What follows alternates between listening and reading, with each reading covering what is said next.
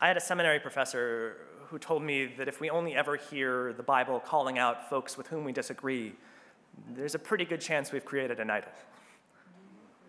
But that knowledge does not make it easier to read passages of Scripture that reflect our own shortcomings. It actually reminds me of those funhouse mirrors I loved as a kid. You know, this one makes you look short, this one makes you look tall. Except while those mirrors fundamentally distort the truth, it feels like passages like this one simply magnify the parts of ourselves that we'd prefer not to see. And in those moments, boy, if it isn't easier to just get up and leave the carnival. But we are called to more than a comfortable faith. And so here is Jesus, speaking to those confident of their own righteousness. I'm sure none of us know anybody like that.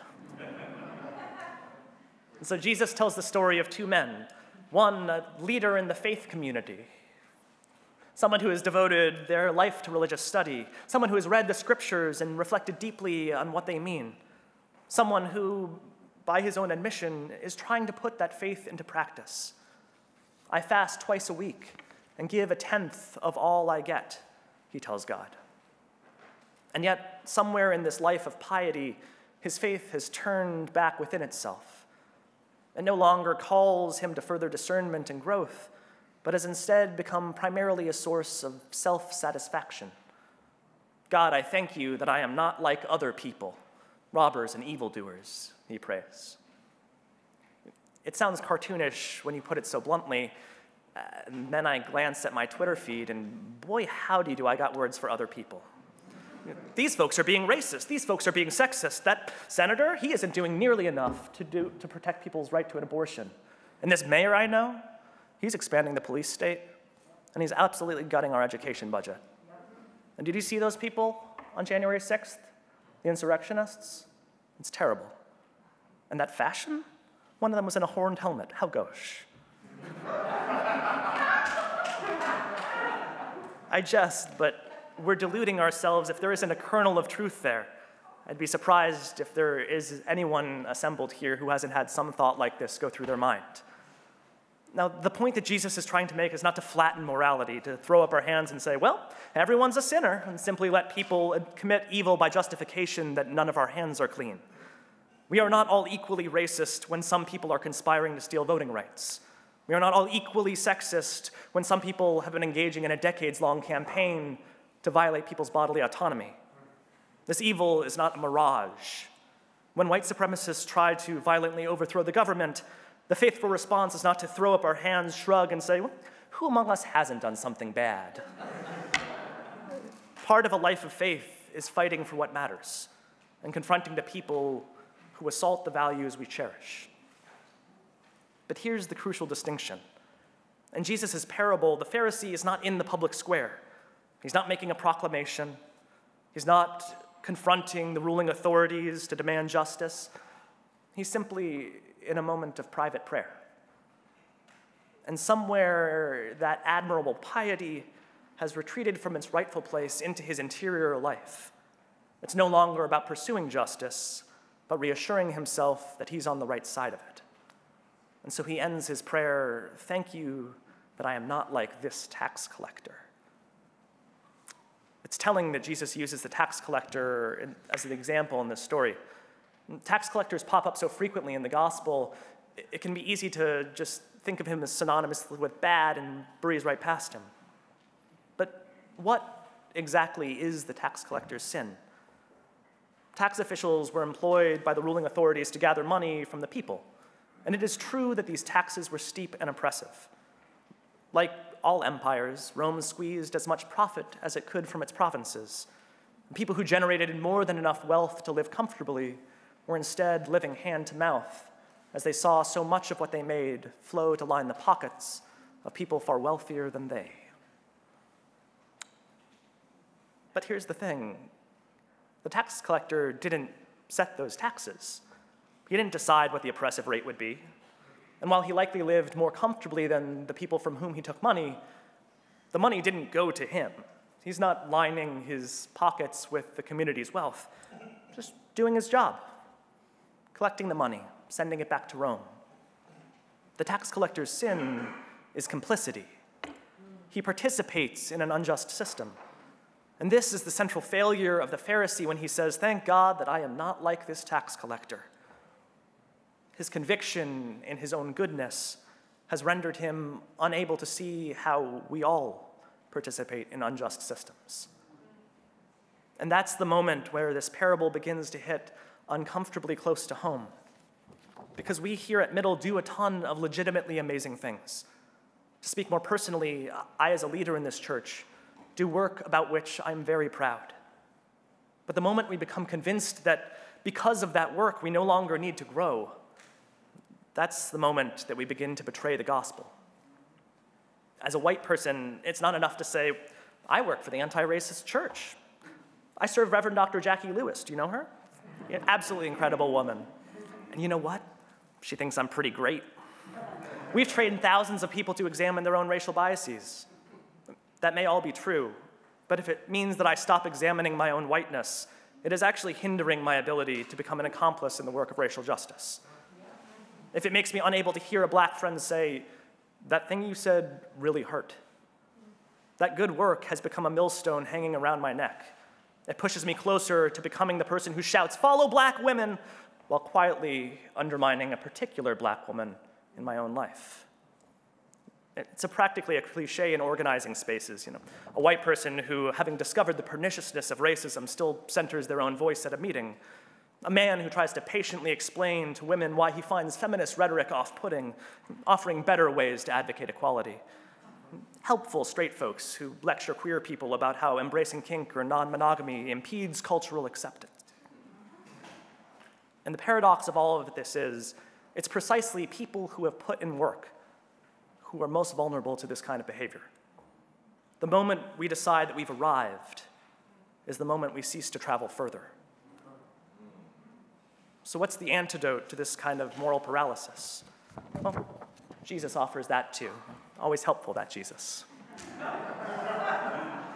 "All who exalt themselves will be humbled," he says, "and those who humble themselves will be exalted."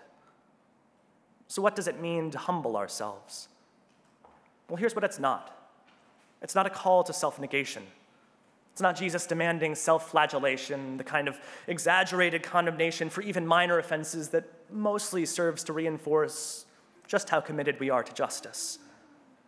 That's actually not particularly helpful. For example, if I use the wrong pronouns for someone, it does not provide additional atonement to go on at length about how sorry I am, how deeply I understand the importance of correctly gendering people, to make fervent promises about how I'll never do it again. Far better to stop, correct myself, and move forward. Because true humility is fundamentally about honoring the ways that we are interconnected. It's about owning the harm we cause, yes. But even more important is continuing to live in relationship, knowing that we will make mistakes, knowing that by our action and by our inaction, we will contribute to unjust systems, but resolving not to let a desire for perfection inhibit progress, while simultaneously resisting the tendency to think that by making progress, we have achieved perfection. Tapenos, the Greek word that we translate here as humbled, literally refers to making one place in the ground level with the others. It's not about making ourselves low as possible, deliberately diminishing our own worth as if that signifies a commitment to liberation. It's about knowing deep in our bones that we are not better than anyone else because all of us are sacred, wondrous, created in the image of the Holy One. By eradicating that gap between ourselves and others, we move into a place where we viscerally experience other people's pain as our own. The sin of the Pharisee in this parable is one of separation. By the conviction in his own righteousness, he's actually removed himself emotionally from his surroundings. By praying, "Thank God that I am not like the robbers," he distances himself from the world, including the people who are being robbed. Righteousness can become a protective cocoon. If I believe the right things about a broken world, I can absolve myself against truly feeling the places that it's breaking. If I have read all of James Baldwin but cannot sit amid Katrina Mateen's wails after police murdered her son Jaheim McMillan, my reading is in vain. If I make art about the sacredness of trans siblings, but I do not enter relationship with trans people, that art might as well be dust and ashes.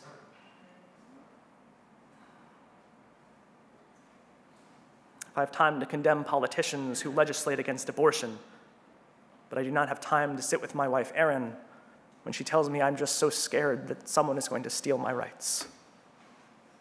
I'm first and foremost a performer, not a partner. But it's easier for me to tell stories about what I've seen on the news than it is to name when I've let zeal for looking righteous get in the way of fully showing up. When I was younger, I was part of a group organizing a protest in response to the killings of Eric Garner and Michael Brown. We were talking over the action, planning what the artistic element would be, and some of the other folks in the planning group wanted to erect massive wooden crosses that we would carry through Union Square, marked with the names of the dead. And I was worried that by making the protest so overtly Christocentric, we would limit the size of the coalition that could join our action. So I kept pushing back, suggesting other ideas I thought would be more strategic, until someone called out the fact that I wasn't listening. They weren't trying to plan the most strategic action. They were planning a demonstration that testified to the pain that they were suffering. In my push for inclusivity, I was shutting out the voices that in that moment mattered most, the folks sitting across the table. I'm still learning. Walking beside incredible Black and Asian colleagues in ministry, there are always new lessons. And sometimes I get it wrong. But that's what it means to be in relationship. Progress, not perfection. The call to humility is terrifying because it asks us to be vulnerable. It moves us from protagonist to accomplice when in our heart of hearts, we would rather be in control. But something magical happens in that moment when we open ourselves to our neighbor's pain, to the tenderness of living. What we lose in control, we gain in connection. We find ourselves in the struggle not because it is the right thing to do, but because it becomes an overwhelming desire to alleviate the suffering of somebody that we love. We enter that thin space that Jackie described 2 weeks ago, a fragile but resilient hope that liberation is within our reach, paired to a conviction that we will only get there together. It's the fierce love that Jesus himself embodies when instead of praying, "God, thank you that I am not like the robbers and the evildoers," he turns to the thief on the cross beside him and promises, "Today you will be with me in paradise." A better world waits for us to put righteousness aside to enter relationship, roll up our sleeves, and enter the messy work of living. That's why I'm so excited about the opportunity in front of us as a community. By rebuilding our church, we're not just making a building. We're building the container to develop new ways of living. It is about the work that we will do within those walls, absolutely. But it's also about the spirit with which we do that work. The world has a lot of dogmatic places, yelling very loudly about what they believe is right, pointing to the people who violate that vision. I'm not saying that we won't ever do that here at Middle, because sometimes that's what the moment demands. But what truly sets my heart on fire is something that Middle is uniquely qualified to offer, a place that explores the work of justice beyond sloganeering and creates an environment for people to move through the conflict that inevitably arises in that work. A place that doesn't just confront oppressive systems, but tells the people harmed by those systems, and yes, those who cause harm, the promise that we affirm in baptism. You are not alone. You are sacred. You are loved. There's a place for you in this movement. Together, we can do something miraculous. But again, the humility that we embody in this approach isn't one that asks anyone to diminish themselves, to negate their self-worth. In fact, it asks of us the very opposite, to know exactly what we bring this movement and to offer those gifts joyfully. The prophet Isaiah has words about that kind of love. You will rebuild ancient ruins. You will raise up the foundations of many generations. You will be called repairers of the breach, restorers of the streets to live in. I love you so much, Benal, and I know that we can do this together.